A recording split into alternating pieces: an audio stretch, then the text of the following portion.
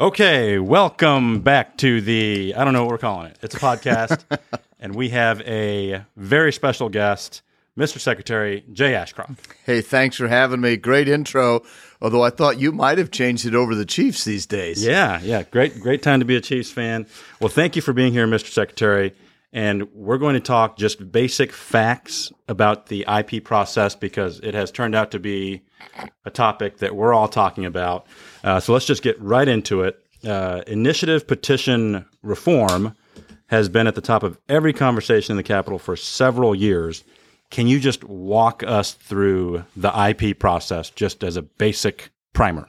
Right. The IP process, thanks, is just direct democracy. It is a process that allows really anyone to file a constitutional or statutory change with the Secretary of State's office. And if they go through the entire process, that change then gets voted on by the people. It bypasses the legislature. It bypasses the governor. So the normal process is let's just go with a constitutional change because that's what people normally do. Constitutional first. People will file the article whatever, section whatever they want to change. So they will file with our office that change, exactly what it was, how they want to change it. You've seen it with bills, obviously, that you all pass. Our office will look at that to see that it meets the requirements for form and, it's understandable what's being changed and the new stuff and the old stuff. We will then send that off to the state auditor who will prepare a fiscal note. That's designed to tell the people of the state, if this were passed, how would it affect revenues? How would it affect expenses, state level, political subdivisions? We will then write a 100-word summary that's supposed to be concise, comprehensive, and non-biased about exactly what would happen or what could happen if this change were to occur. That fiscal note summary, that ballot title that we write gets sent to the Attorney General for the Attorney General to look at to make sure that they meet the law. Once he agrees they do, we get those back, we certify them, we hand that off to the people that filed the language with us, and they now have to go collect signatures across the state. Okay, how many of these are you getting every cycle? I think we're just under 180 right now, around 176, somewhere there. Lots of different ideas. People come to you, there's a little box in your office, they submit it, and then you have to go through that process that you just... We go through that process, and it's really difficult for the lower political subdivisions. So every county and city has to be looking at those to see if they will affect them and to make sure if there's an effect to them that they let the state auditor know so that the people can know if you pass this, it's going to cost your municipality this much, it's going to cost them this many amount of hours, that sort of thing. And then generally, how long does that take from someone dropping it in your box to collecting signatures? The ability to collect signatures from dropping in the box is about 45 days. Frequently, though, there are lawsuits, and that can really change the timeline. Okay, so we're talking it has to go to the auditor, it has to go to the Attorney General, the counties have a say. Okay, and then collecting signatures. Can you remind us what is it's congressional districts, numbers? Under the Constitution, you have to collect signatures from 2/3 of the congressional districts. Okay. Since we have 8 congressional districts, that means 6 of the 8 congressional districts. It runs out to, depending on how you do it, which district you choose, about 175,000 signatures are required. Total? Total. Okay. And what the basis is for each congressional district that you collect in, you need at least 5% of the number of people that voted for the governor in the last election for the governor to sign that initiative petition. They all have to be registered voters of the state of Missouri for their signatures to count. Okay, and you have to do it 5 out of 8 congressional districts. 6 of 8, sorry. 6 of 8. Can you ignore 2 then? Or you can ignore 2. Okay. The difference comes in with the statutory, it's only 5%. With the constitutional, it's 8%. Okay. So if you do a statutory, you don't need quite as many signatures. Okay. If you do constitutional, you need more. And when I said 170,000, that 175,000, that really applies to constitutional. Sorry.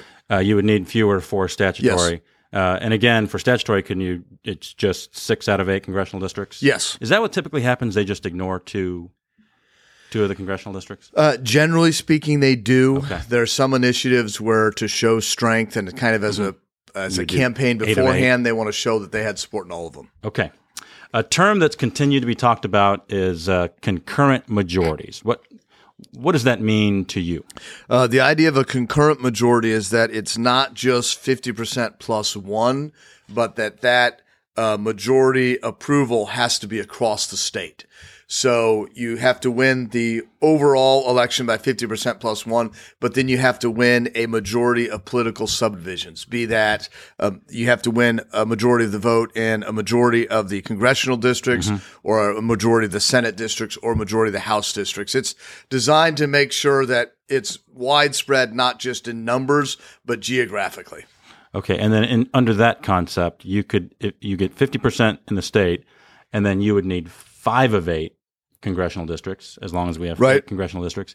Could you have nobody voting in 3 of the congressional districts then? Potentially you could. Yeah. I can't see why people wouldn't get out and vote. Yeah. And really it's the proponent's responsibility to campaign and get people to want to vote for whatever their change is. Okay, so we have that, and then many of the bills talk about expanding signature collection to House and Senate and congressional districts. Can you walk us through that concept? Well, right now under the Constitution, the signatures have to be from congressional districts. So if you're looking at, like the 3rd district, you can maybe get all or almost all of your signatures from just one county in St. Charles County. So there are some people that would say, if we're going to be doing it, we want to make sure they're not just concentrating on, say, 6 counties in the state. We want to make sure that they're going around the state to collect those signatures. Okay, just again, getting broader consensus. Yes. Since we are changing the Constitution. And then what is the final date that the General Assembly would need to TAFP joint resolution for it to go on the June, August, and November ballots? The date, we really like to have 10 weeks before an election. That's our guideline. That's how our templates are set up to make sure that we can have ballots on time. But as a legal matter, the Constitution gives the governor to call a special election at any time he wants prior to a November general election for one of these. So if on the last day of session, the General Assembly passed a joint resolution and the governor said, I want it on June, would be tough because we don't have about 2 weeks. There's nothing stopping him from saying, I want a July 4th. No. We really need 8 weeks before, because we need to send out absentee ballots, especially to military overseas personnel, and make sure that they have enough time. And it takes about 2 weeks to print the ballots and verify that they're correct. So practically speaking, you need about 8 to 10 weeks from the time we pass it. Yes. But if the governor says, I want it done, we have a constitutional obligation to find a way to make it happen. Okay. But you, as the Secretary of State, need about 10 weeks. We would appreciate that, please. If there was a June election, how would that work, and what would be the cost? Or, like you said, if we passed it in May, could we do a June election? I really don't think we could do a June election in May. I think it would have to be at the latest the beginning of April to really make that work. Okay. And of course, the election, if that would require the governor to call that a special election, if there's just one thing on it that the state is paying for statewide, is going to cost roughly $10 million. Does the governor get to just pick where he wants it? Yes, the Constitution gives him all authority to just call a special election whenever he wants, as long as it's before the November general election. Okay, so if we passed it in May, he could put it on the August or November, and that's completely up to the... Doesn't even have to be Tuesday. Although we like Tuesdays for elections. Okay, because I thought there was some, like, when we pass it, it kind of puts him into a... But he gets to choose. Yes. It's good to be the governor. And you said it would cost... Each one of these things costs $10 million? Roughly, yes. Okay. And then would an HJR that we pass need an emergency clause?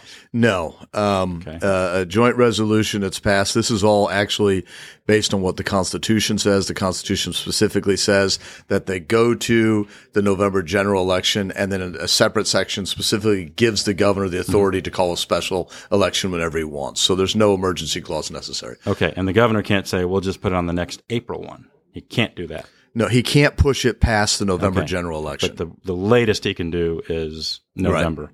Okay, see, I learned something today. I always thought there were some constraints on the governor, but the governor can do it whenever he wants. If an HJR passed, and this is the question that we're all wondering about, if an HJR is passed and the governor puts it on the August ballot, and it passes, how does it affect the HJRs on the November ballot? Under the Constitution, any constitutional amendment takes effect 30 days after the election. So anything that happens 30 days after a constitutional amendment is passed, that constitutional amendment holds precedent. So any changes made in the Constitution would apply to anything that happens. So if you put this on the ballot, it passes in August, it applies to everything that's going to be on any election 30 days after August. Okay, so let's say there's a IP process going on right now. It's to make mandatory pizza parties in all elementary schools in the state of Missouri. Please don't suggest that. Yeah, well. Don't give anybody the idea. Yeah, don't get any ideas out there. But they're collecting signatures for it right now. They're working under the old rules. All the signature collection's the same. And then let's say in August we pass something that says you need 55% or you need multiple congressional districts. And the pizza party language goes on in November. It will be under the new rules. Any constitutional change will apply to it. If there were a statutory change that the legislature passed, I don't think that it would apply to initiative petitions that were already collecting signatures. Oh, so there is a distinction between IP and statutory on when it takes effect. This is a guess, educated guess based on the courts. Since the Constitution already gives that timeline for implementation, that's something that's kind of baked into the recipe, if you will. If someone is already collecting signatures and then you change the signature collection regime, I think the court would say, wait a minute, you can't retroactively change that on them. But with regard to the implementation of amendments, the Constitution just says quite clearly 30 days. Interesting. And then can a court later say that our IP, can it be changed? What's the process there? Is it federal court, state? State court is not allowed should not be allowed to change the language of the IP. Courts have tried to change like the ballot title, the synopsis. I think that there is greater protection when the legislature writes their ballot title than when the Secretary of State's office does, because the Constitution specifically gives the legislature the authority to put things on the ballot. I do not have as much confidence in our courts as some people do. And it may be that the time is coming when the executive branch and the legislative branch have to stand together and say, that's not what the Constitution says. Okay, so there's room for improvement there. All right. Well, this has been enlightening. Let's just kind of summarize for the people listening. There's an IP process, and it can change the Constitution, and then you can change the laws, statutory. There are different signature requirements, the amount of signatures you have to get for both. But you still have to get it in 2/3 of the congressional districts. Right. The statutory requires what percent? Statutory requires 5% of the people that voted for governor in the past gubernatorial election. Okay. Constitutional requires 8. Okay. And then someone submits it. Your office, just the whole process takes about 45 days. Yes. Then they begin the signature collection process. When do the signatures have to be collected by to go on the August ballot? All signatures are due, and I'm sorry, I should have checked the date on this, right around May 13th. I don't have my calendar to count weeks. Okay. It's right around the first 2 weeks of May is when those signatures are due. To go for August?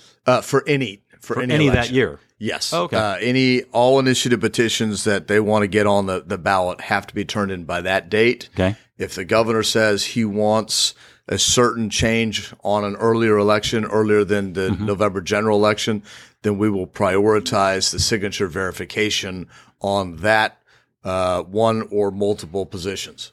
Okay, and what is that like, the signature verification? Is it people doing it? Is it machines? It is done by individuals. Generally speaking, it's done by local election authorities. So county clerks are doing that. Okay. Sometimes boards of elections. They hire temporary workers.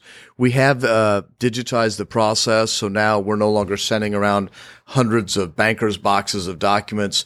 when an initiative petition is given to us, the first thing we do after there's a little bit of logistical, is the IP language attached to it? Did you turn it in correctly? But as soon as we're done with that bookkeeping, if you will, we then scan and digitize every sheet of those so we can send them out electronically. We have an application that we've set up for computers so that clerks and other people can verify the signatures on their computer screens. So it's the county clerks checking this because they have your signature on file. There is the ability for our office to use random sampling under the law to check for this. We have done that once while I've been Secretary of State. The governor requested that an initiative petition be moved to the August ballot, and because of timing, that was during 2020, and we had the municipal election had been moved to June, so we went ahead and did that to make sure that we could meet the constitutional responsibility of the governor. Interesting. Okay, and then on the cast, we always like to ask a few fun questions to end the day. Okay, so you're a Jeff City guy. Yep, born and raised. Okay, so here in town now, where is your place to eat besides Echo, of course? If I'm just going with my wife, I love to hit like the Brick House. Okay. It's a great old style deli off of Edgewood. Never heard of that. So, but it's a great sandwich place, great salad, really wonderful owners. Okay, I'm gonna try that. I'm kind of boring though. My favorite place to eat is at home. With all the travel I do, I like being home. I had a great split pea soup last night. Do you cook? Your wife cook, or you just bring in food? My wife generally cooks. I am not a very good cook. If it's spaghetti or something simple like that, I can do it. But otherwise, she's the maestro. And what did you get your wife for Christmas? I got her one of these fancy, highfalutin coffee latte makers. I hate the idea of someone going to Starbucks and spending so much money on coffee. Yeah. So I got her a nice one and said, the deal is you don't go out and pay $5 or whatever it is for coffee. Make it at home. She's a coffee drinker? She is. She's never understood the fact that I don't drink coffee. You're not a coffee drinker? Nope, never started. Okay. And most people think I don't need more caffeine. Yeah. Okay. What kind of machine was it? What are we talking about here? It's like she's foaming the milk herself. Okay. And it grinds the beans. Okay, and then it does a little stamp the grounds down or something. Yeah. Okay. She does need to work on her latte art. I will say that. Does she like it? She loves it. Okay. And she says that her latte art would be better, but she just likes having lots of foam on her cappuccinos or Americanos. Or I don't even know the difference between them all. All right. Well, that actually sounds very good. And thank you for bringing donuts to the office this morning. Really appreciate it. Thank you for talking with us. This was pretty enlightening. I did learn some things, and good luck in the rest of the year. Thank you. Thanks for having me.